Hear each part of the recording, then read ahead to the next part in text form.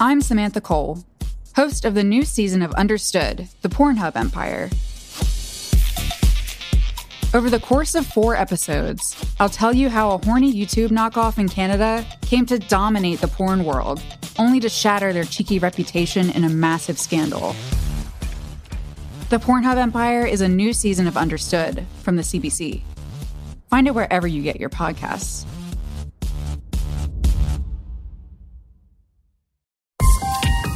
This is a CBC podcast. Hi, I'm Alex Panetta.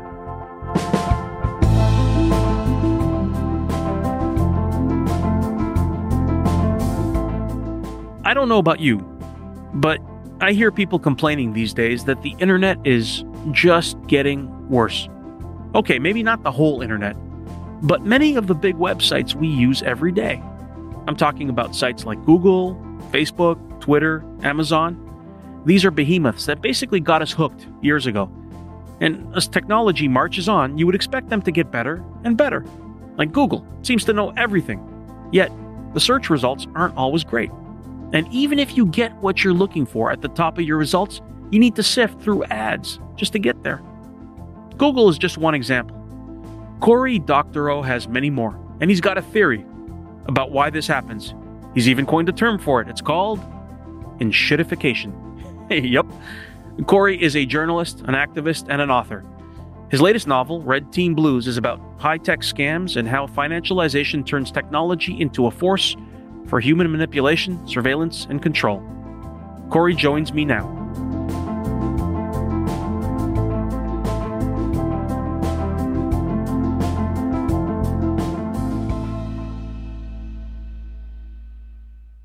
Hi, Cory. Hello. Okay, great to have you here. So I want to start with you explaining this process in 3 stages, 3 steps that so many big digital platforms go through. Let's start with the first stage, which is the good stage, the fun stage, the one that I, as a user, want to exist in. We could use any number of companies to illustrate this, but let's just pick one, Amazon. So tell me, what does this glorious stage 1 look like at Amazon? This is the stage where the company is really good to end users and gets a lot of them in the door and then finds ways to lock them in. So think about Amazon offering below cost shipping, below cost returns, below cost goods, right? Swell, good-hearted Uncle Jeff Bezos was going to take money from the capital markets and sell you things for less than he paid for them. So that's as good a reason as any to go and give him your business. And he's also going to find ways to lock you in.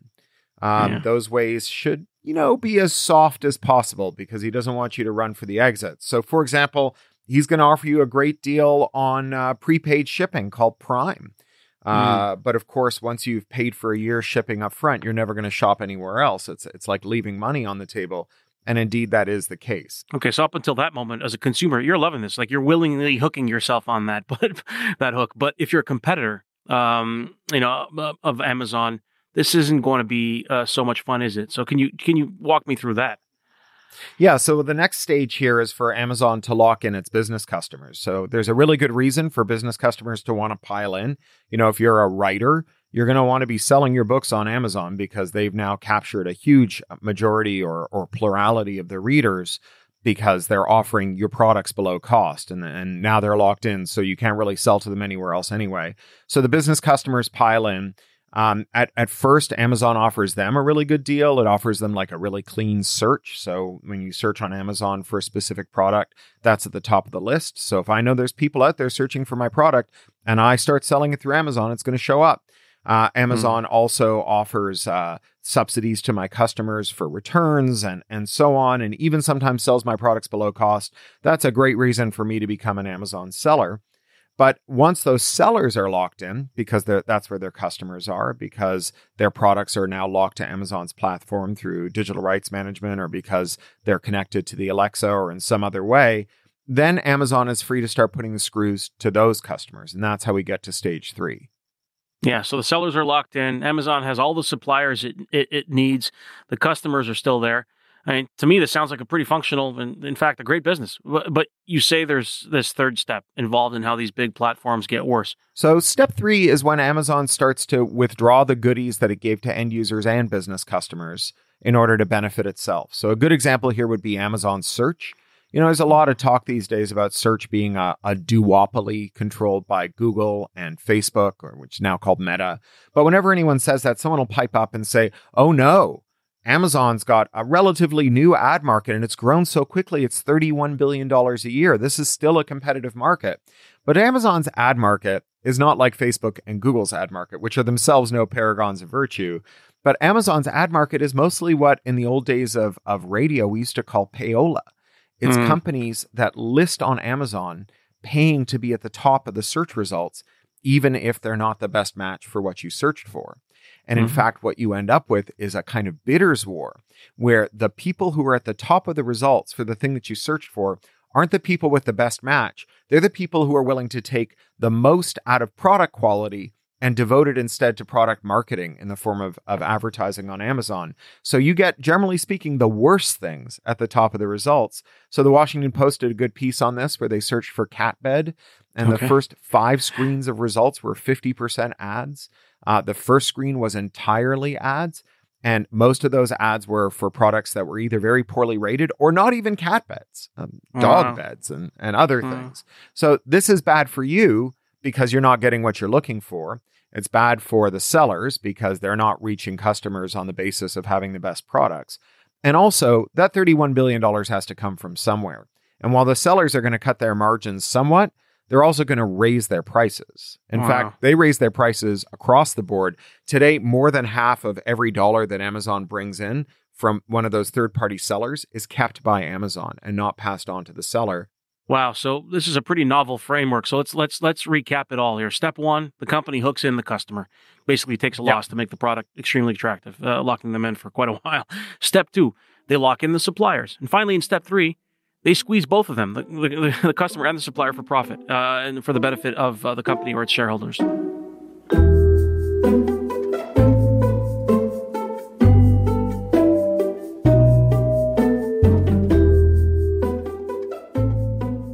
I want to ask you for another example. Let's take a platform like Facebook. And I have to cast my mind back a few years here. The first step was the one where I was with friends, with a bunch of people, and I looked at my feed and I saw what I wanted to see. It was full of updates from people I cared about. What happened with Facebook? Yeah, sure. So if you remember, back until about 2006, you were only able to get a Facebook login if you had an account with a .edu, which was like mostly American universities, or a .K-12, which were American high schools. And then around 2006, they opened it up to the general public. And they had a problem, which was that everyone was already using MySpace. And so they needed a pitch to lure people away from MySpace. And they had a hell of a pitch. They said, MySpace is owned by Rupert Murdoch, an evil, crapulent, senescent billionaire. And he spies on you with every hour that God sends. Come to Facebook. We'll never spy on you. All you need to do is show up at Facebook, tell us who matters to you in this world, who has a Facebook account. And whenever they post something for public consumption, that'll be in your feed. And so over time, a lot of people piled into Facebook. And with social media, you get a kind of natural lock-in effect. It's something economists call the collective action problem, which is to say that when, maybe you don't like Facebook and your friends don't like Facebook, but you like your friends and they like you, and you can't all agree on whether it's time to leave or where you should go or when you should all quit. And so you all stay. You're just holding each other hostage. Right. And that creates what economists call the switching cost, which is that if you want to leave, you have to say goodbye to your friends. That's a high cost to pay. And so you all stay, taking each other hostage. And sticking with Facebook, I'm interpreting step 2 in your theory to be when big publishers, like, take us at the CBC, for example, we get drawn in and it's made attractive for users like us. Sure. So the pitch to media companies was like, hey, if you just put a little bit of what you're publishing on your website onto Facebook along with a link back, we'll turn it into a traffic funnel for you. We lied to those end users when we said we were only going to show them things they asked to see. We're going to non-consensually cram it down their eyeballs. And some of those people are going to click the link and some of them are going to subscribe to you. And hey, you're going to just end up with another way to bring users to your own website. And then they start to boil the frog. So you start to notice that all those people who subscribe to you, they don't see your post unless you put a much more generous quote from the post. Maybe so much of the post You may not need to click that link. And in fact, eventually, you have to put the whole post up there. And then you start to notice, hey, if I even have a link back to my website, it doesn't get shown to most of my subscribers. And now finally in the end stage, it's like, we're not going to show it to your subscribers, period, unless you pay to boost it. And so now CBC is competing on Facebook with companies that are diverting money from making the news better, right? Improving the quality of their news, their production, their fact checking, paying their creative workers who go out and produce the news, to the payola to make sure that they are ahead of CBC and the slots available for the feed that you and I have where we actually ask to see the CBC stuff. And so we're all losing here. CBC's subscribers are losing, and so is the CBC. So the website gets worse. Meanwhile, the screws are getting turned to the publishers after they've hooked in those publishers, which follows them already having hooked in the customer.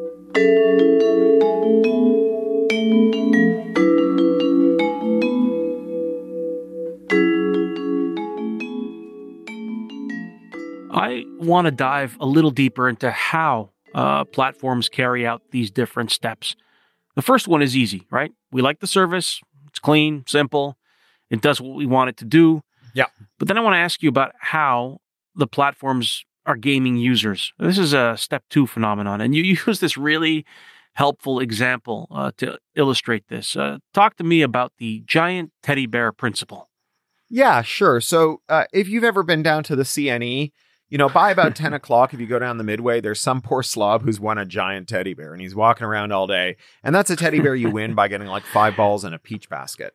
But that guy didn't actually get 5 balls in a peach basket. Instead, the carny said, hey, I like your face. Tell you what, you get 1 ball in this peach basket. I'm going to give you a keychain. And if you can win 2 keychains, I'm going to give you one of those giant teddy bears.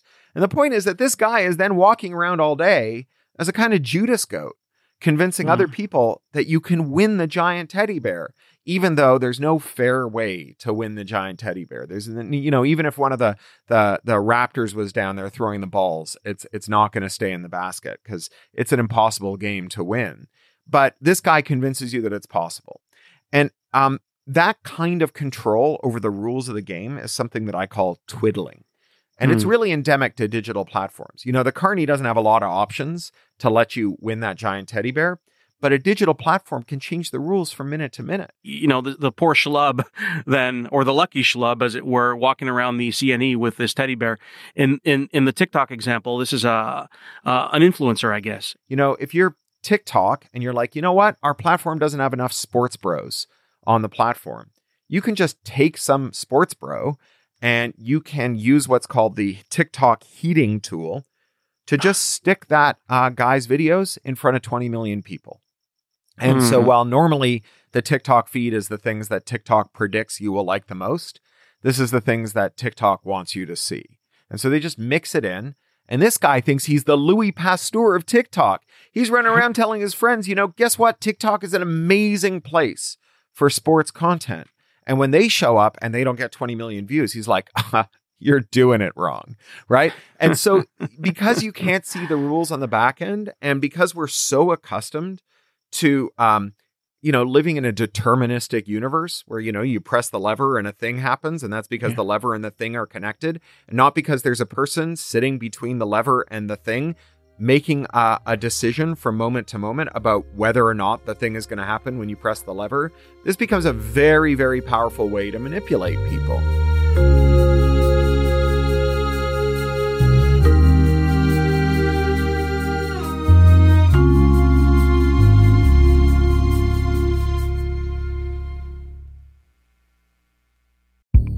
In late 2007, the remains of a young woman from the Kaska Nation were discovered in the Yukon woods.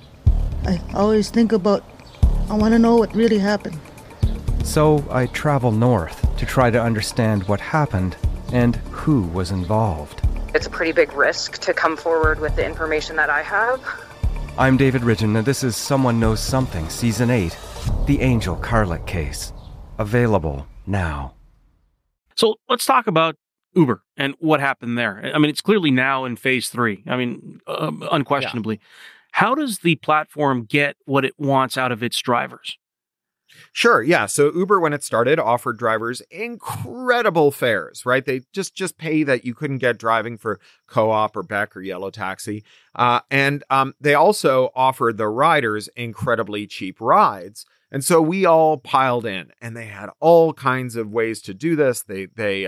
Well, first of all, they just spent tens of billions of dollars of money from the Saudi royal family that was funneled to them through SoftBank, their VC.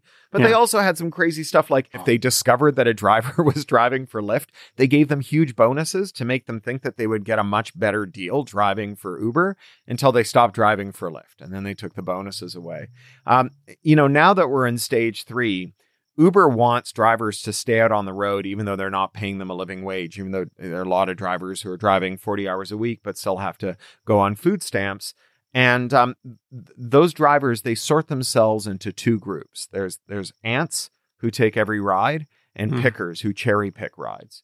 And Uber's algorithm looks for drivers who don't drive as often as Uber would like, right? Who aren't out there circling, paying for their own gas, not getting paid for their time. And when it finds someone who's acting like a picker, it offers them more for the same ride than you would get as an ant. And as those people become ants, it starts to take away their money. Now, if you're going to become an ant and stop being a picker, it means you're going to stop doing the income generating activity that you used to do that let you be a picker. And it's not necessarily easy to go back to it. If you quit another job, your boss might not hire you again. And so that means that you're stuck being an ant. And so this is just, another way of kind of doing micro giant teddy bears in order to target people in very specific ways. Yeah, you've described this whole process as the death cycle of these huge digital platforms. I mean, some have indeed died off. I'm like thinking MySpace. But obviously Facebook and Google and Amazon, they're all still here. They're still huge. And they're just, you argue, worse than they used to be. Is it possible for a platform to get to that third step and do it just right and avoid scaring users and businesses away? Well, it's just, it depends on how greedy they are, right? Like if their goal is to leave just enough value in the system that you don't leave, that's going to be a very, very brittle equilibrium to maintain, right? And one privacy scandal like Cambridge Analytica, one live stream mass shooting, one whistleblower, and you can overnight go from being like, I can't live without this service, even though I hate it, to I hate this service and I'm leaving. And, we see that happening very quickly on platforms where they're being a little less subtle about it. I'm thinking here of Twitter. But, it's also happening on Facebook just more slowly. And you see that reflected in the user numbers that they bring to their investors every quarter. Well, I'm happy you mentioned Twitter because, there's a lot going on with Twitter just as a result of the red-pilled edgelord who just bought it. But is this a good example of a platform that's kind of entered what you would call the thrashing stage? Yeah.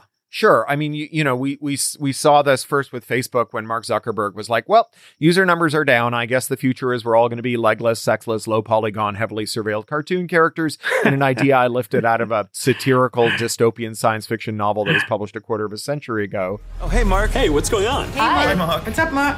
Whoa, we're floating in space? Who made this place? It's awesome. With Twitter, you get all these things that are just, clearly very ill-conceived. Like, I mean, some of them are just bananas, right? Like, what if I stop paying my bills? I just won't pay rent.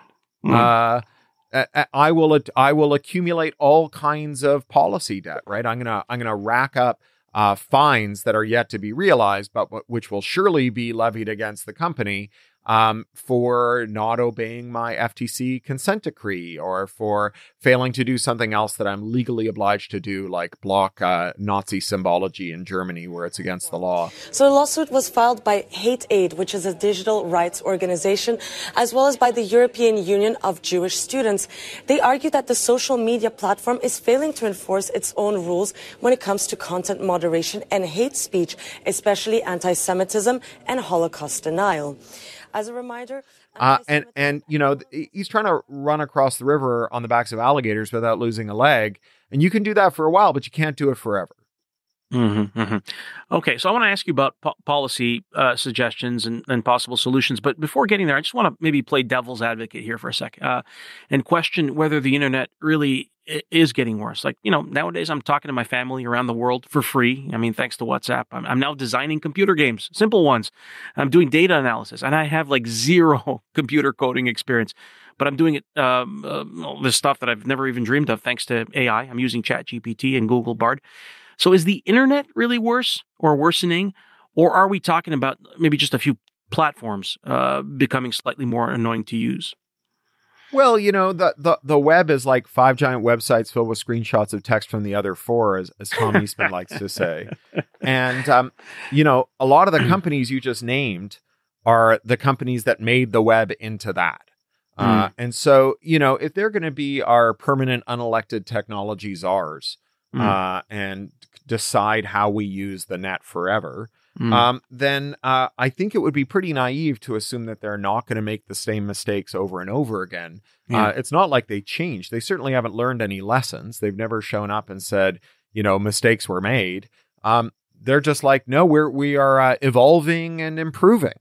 At every stage. What we did last time was great, and what we're doing next is even better. And in fact, the reason you should trust us to do what we're doing next is because of the huge successes we had doing it last time.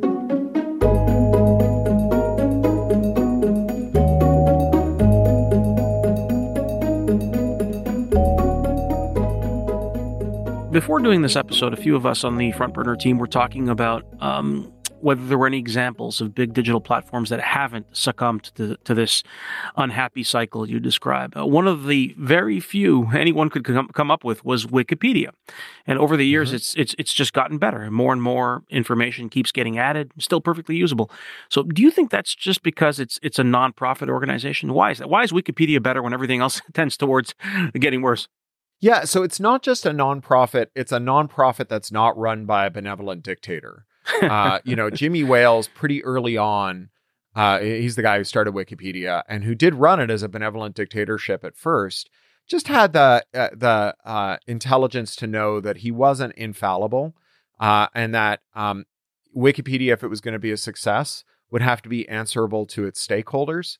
And so the Wikimedia Foundation and the councils of Wikipedia editors and users that are in charge of how Wikipedia evolves and what it can and can't do are able to, not be perfect, but at least be principled, right? At least be oriented around preserving Wikipedia as a institution of public utility instead of an institution of maximum value to shareholders.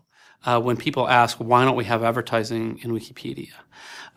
So there's a lot of sort of very practical reasons, but one of the reasons is when you're at Wikipedia, I want your experience to be, it's a place of quiet reflection, of learning, of thinking. From the Wikimedia Foundation, I don't take a salary, and I also don't even take expenses. I think it's very important that I'm able to say quite clearly, look, when I'm asking you for money, I'm not asking you for money for myself.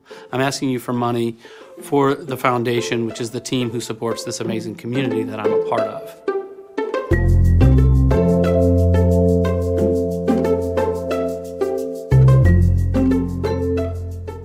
So, according to the Doctorow theory of enshittification, a company has to be big to begin this cycle, like really big. Because if it hasn't gained monopoly status, it can't just shift from step 1 to step 2 because users and customers are just not going to stick around. They'll leave. They'll take their business, attention, time, effort, whatever, over to the next platform. So if we don't want to see these websites that we're using get lousier and lousier, isn't this just kind of a matter of dealing with the fundamental problem, which is monopolies? Well, yeah, I think dealing with monopolies is the most important priority. Is the right way to look at this for lots of reasons, not just enshittification, but one of the reasons that we see lax privacy enforcement, for example, is that monopolies have so much money that they can lobby to stop privacy law from passing, and then if it does pass, they can lobby to keep it from being enforced. And you see various versions of that in the U.S. It's never passed, and in Europe it passed, but it wasn't enforced. And you know, Canada does not have a good antitrust framework, a good pro-competition framework. Its law is very poor.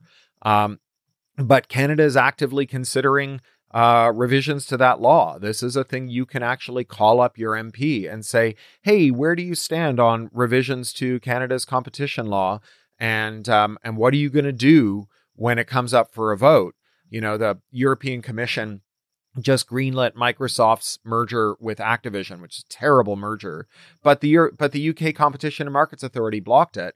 And, you know, they're not going to be able to merge if they can't operate in the United Kingdom, right? Microsoft is not going to pull out of the United Kingdom. And Canada could play a spoiler role like that too, where the US precedent stops US enforcers like the Federal Trade Commission and the Department of Justice from doing what's right. Canada can make those laws. And, you know, Microsoft is not going to leave Canada any more than it's going to leave the United Kingdom. And if mergers are not permissible in Canada, they're not going to happen in the US.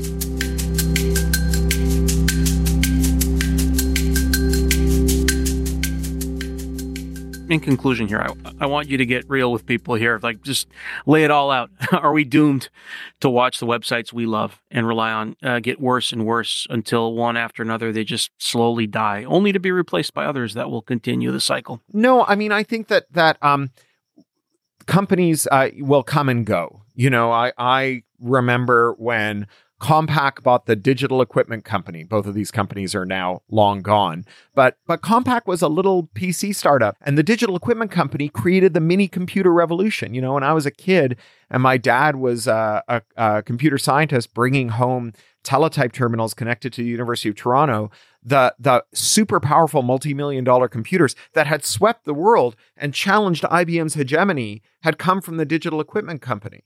Right. And so, you know, they went from flying high to being bought by an upstart in just a couple of years. Right. You know, between my starting puberty and my first date, say. And that was a pretty remarkable circumstance. And that was par for the course in technology, because technology is very dynamic. And, you know, it's fine to have our platforms come and go. And so much of our regulation has been aimed at making sure that those platforms behave themselves rather than making sure that it's easy for us to treat them as damage and route around them. And so much of what we do to make them behave themselves actually cements their dominance. You know, if we, for example, say the way we're going to resolve the crisis of media getting ripped off by the tech industry is by making the tech industry share its profits with the media, then we make the media partisans for tech's profits. And instead, what we could do is we could say, actually, the way that you make those profits is by having the kind of monopoly that lets you take 51 cents out of every ad dollar, by running the mobile duopoly, the rotten mobile duopoly that lets you take 30 cents out of every subscriber dollar, and by locking up social media users and forcing media companies to pay to reach the subscribers who ask to hear from them. And maybe if we fix that stuff, then media companies won't have to go and bargain with tech for a better deal. Instead, tech won't be able to get a worse deal to begin with. Thanks for taking the time to chat with us, Corey. Oh, I really appreciate it.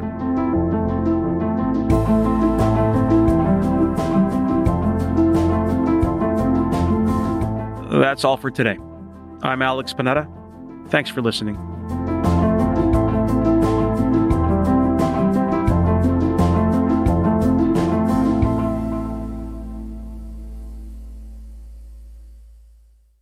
For more CBC podcasts, go to cbc.ca/podcasts.